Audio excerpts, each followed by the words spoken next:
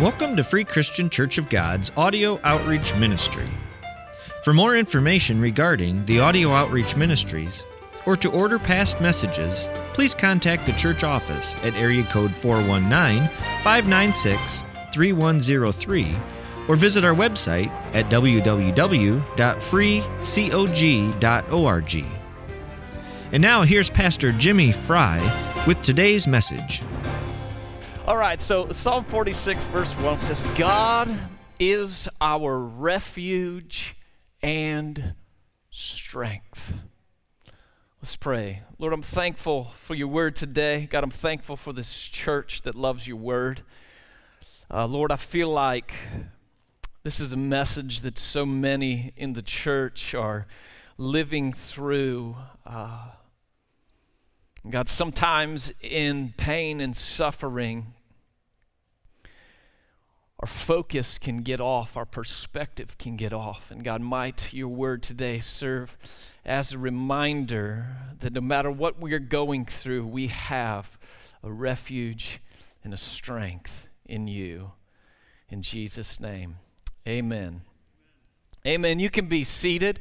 Y'all saving your energy for football Sunday? Is that what's going on here? I was talking with the elders as they was praying for me. I said, you know, we always had like this, we had the flag football game. We always tried to make a big deal out of it. And so we used to play adults versus the youth. Well, I don't know if you've seen this youth group. They wouldn't be much of a challenge for us. Yeah, so we might just make them the cheerleaders this year. I thought it would be fun to have a staff and elders versus congregation football game. Well, and then maybe we can have a youth versus vineyard group football game. No. No, please come to football Sunday next week. You're going to have a really good time. We're going to trash talk. We're going to trash talk all day. If you wear a Michigan shirt, you're not going to feel like part of the church. But I promise you, we still love you. We just take it out on you during the flag football game. That's right, whatever, Pat. So Psalm 46, it's a scripture that we've all heard before. It's a scripture that we love to quote. Again, mostly to other people. It's a hard one for us to preach to ourselves. God is our refuge and strength. How many of you believe that today? How many believe that? There's an author, was an author by the name of Ernest Hemingway. And there's a story about him that goes, he was sitting in a restaurant one day with some of his friends, and he was challenged in a $10 bet to write a 6-word short story. He was a seasoned novelist and journalist and had confidence in his ability to use words. So he took the bet, and on a napkin, he wrote these words: "For sale, baby shoes, never worn." 6 words. 6 words that take our breath away. 6 words that cut straight to our heart. While this quick story doesn't have the classic beginning, middle, and end of a usual storyline, it has a subject and a verb that give us a sense of what has happened with conflict. In just these 6 words, the reader and the hearer are forced to participate in this larger narrative. We're forced to add characters to the before and the after, making the words personal.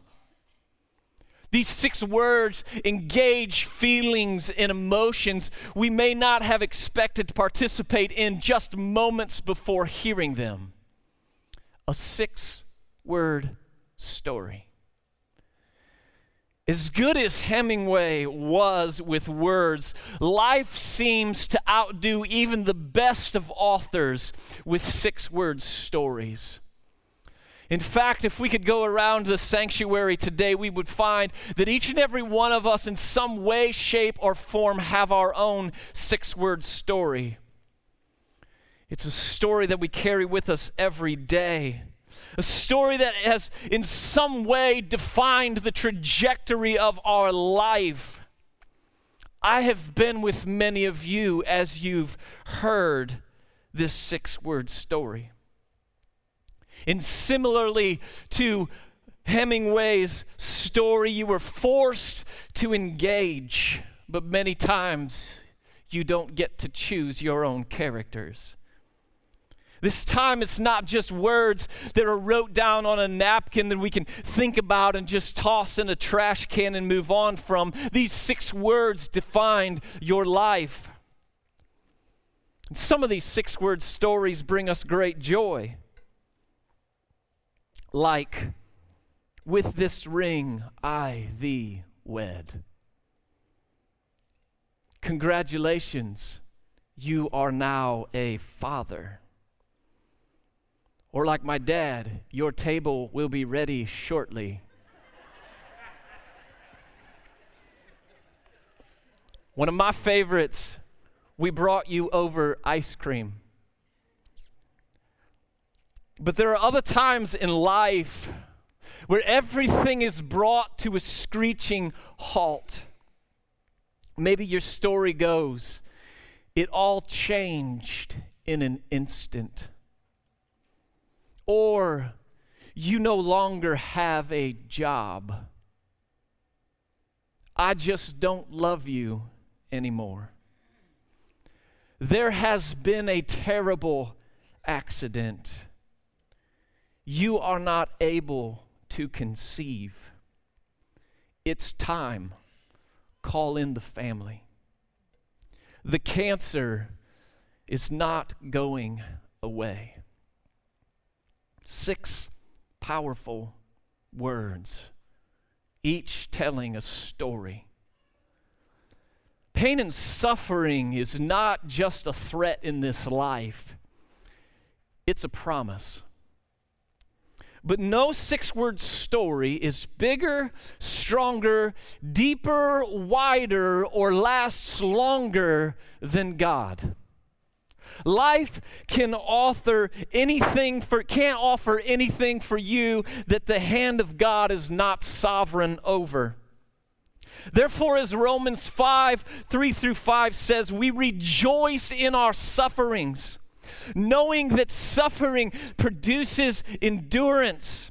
And endurance produces character, and character produces hope. And hope does not put us to shame, because God's love has been poured into our hearts through the Holy Spirit who has been given to us. Sum that scripture up, and it tells a 6-word story itself. God does not waste your pain. If a person wanted to find a reason to cry, you can find a reason every day. I recently hooked up a TV in our basement so that when I'm watching football, I don't have to hear my kids say, "How much longer is the game going to be on, Dad?" So watching football, I think it was last Saturday, I went downstairs to the basement to find my 2 youngest watching YouTube videos of military families coming home and surprising their kids. And they're both sitting there crying. I said, "Guys, let's watch football." Let's watch football. It seems like with the power of social media, if we don't have our own stories of pain and suffering, they are at our fingertips with just a swipe of our thumb, right? Men, women, children, entire nations, hospitals, hospice centers, broken homes, the list goes on and on and on, the pain and the suffering. And I don't know about you, but my immediate reaction is all of this pain and suffering looks meaningless, doesn't it? What's the point? Look at the devastation in Florida, and what is the point in all of this pain and all of this suffering leaves us with the words of David on our lips. How long, O Lord, how long? Suffering reveals two things about the weakness of man and the glory of God. Two things in all suffering, the weakness of man and the glory of God. So how is one to make sense of all of the suffering that we see? We don't have to look any further than the cross. How is a Christian to withstand suffering? How do we triumph over it? By the grace of God, we understand the design of a sovereign God sending his perfect Son in human form to suffer the worst fate a man can suffer to save really bad people. This is the foundation and the focus of Christian suffering. The cross. You see, on the cross, through the eyes of the world, it would have seemed to reveal the power of Rome. It would have seemed to reveal the fragility of a heretic, just like a hurricane would seem to reveal the power of nature. And then the chaos of the disciples running and hiding, the denial of Peter seemed to show a lack of weakness and cowardliness. But that's not what would remain. Though it seemed like Christ was conquered by suffering and the power of men, that very suffering would conquer sin and death. Then he rose from the dead and ascended into heaven, proving his power is made perfect in weakness. He would take those very cowardly disciples and set them as the foundation for his bride, the church. They would suffer in terrible, terrible ways, but the church would prevail because the gates of hell shall not prevail against it. And that church still stands today and will stand forevermore. All because of suffering servants, those who followed their Lord and Savior's footsteps by taking up their own cross and following him. So, suffering Christian, hear your 6-word story today. God does not waste your pain. Your pain cannot outdo what the cross has done. It can only cause you and others around you to see his glory. So when you think about it, how wise it is of God to allow his people to suffer trials because they wean us off the world. Slowly, they wean us off the world. They give us an eternal perspective. They humble us, causing us to lean harder into him who is our refuge and our strength. They make us more like Christ. And if a 6-word story is too long for you to remember, he actually gave us a 6-letter story. Gospel.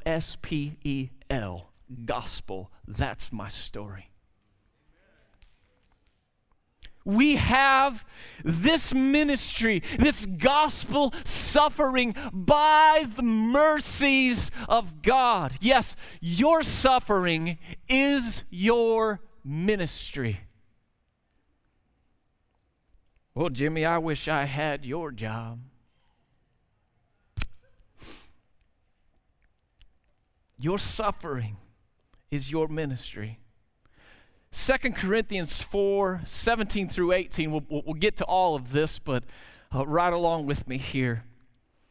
But we have this treasure in jars of clay, fragile mud vessels, to show that the surpassing power belongs to God and not to us. That's a humbling verse right there. You're nothing but a mud pot to show you're powerless, but God is not. God will sometimes allow our vessels to be bumped so that some of what we are full of can spill out onto others around us. And notice, Paul isn't making much of the vessel here. Too many times in our trials and suffering, we focus on the vessel. Oh, my body. Oh, the pain, right? We want to protect the vessel. We worry about the vessel. We're praying for the vessel. We're capping off the vessel. But the potter protects the vessel. The Apostle Paul wasn't shaken by suffering because he knew that God, the potter, would protect the vessel as long as Paul, the vessel, was protecting the treasure within the vessel. The vessel has to focus on the gospel, the treasure. Focus on the treasure, not the vessel. Focus on the master, not the servant. When we suffer, it's for Christ's sake. Paul continues, we are afflicted in every way. But there's not a period there. Isn't that sometimes how we talk about our life? Oh, I'm afflicted. I'm perplexed, I'm persecuted, I'm struck down, always carrying this body of death. Is that your testimony? Is that your testimony? Paul writes it like this: we are afflicted in every way, but not crushed. Perplexed, but not driven to despair. Persecuted, but not forsaken. Struck down, but not destroyed. Always carrying in the body the death of Jesus, so that, big two words there, the life of Jesus may also be manifested in our bodies. This living sacrifice. We often try to envision the end of our suffering, the peace that will be found at the end, the rest that will be found at the end, and we picture Christ receiving us at the end of this bumpy road, Christ mending our wounds and calming our fears, but don't miss the very presence of Christ in the storm. I do not leave you comfortless. 6-word story. Fight the good fight of faith. 6 words. You see, Christian, He is good while we suffer. Because we suffer every moment within the palm of His hand. And though He may not be fixing our bodies, He's fixing our soul. This type of sanctifying can only be gotten through suffering. He goes on. For we who live are always being given over to death. Now I think Paul is probably using always differently than we do. When we say always, we don't really always mean always, do we? I always have bad luck, right? I'm always hurting. But I think he really was here. And he's speaking on behalf of believers. He's saying we. For we who live are always being given over to death for Jesus' sake, so that the life of Jesus also may be manifest in our mortal flesh. He's saying, beyond this whole spiritual thing, here's another avenue of the manifestation of Christ in you, and it's your mortal flesh. So death is at work in us, woo, right? But life in you. This is great. This is his testimony. I'm suffering so that you have life. This hurts me, but you are gaining life. And he continued on in it. Paul's suffering in ministry. Ministry was death to him, but life to the hearers, life to those who watched him. Oftentimes, it's the onlookers of our suffering that fare better than us. Isn't it? It might feel like death working in you, but it's life to your friends and family. It's life to your church. And so you have to ask yourself this question: would you trade that, this testimony, this ministry of suffering, for comfort? If you could take the cancer away, but trade it for the ministry that it is accomplishing, would you? Never. The beating that you're taking, the physical agony, would you trade it for the testimony that your family is seeing? The gospel testimony? Never. Dr. John Henry Jewett said, ministry that costs nothing accomplishes nothing.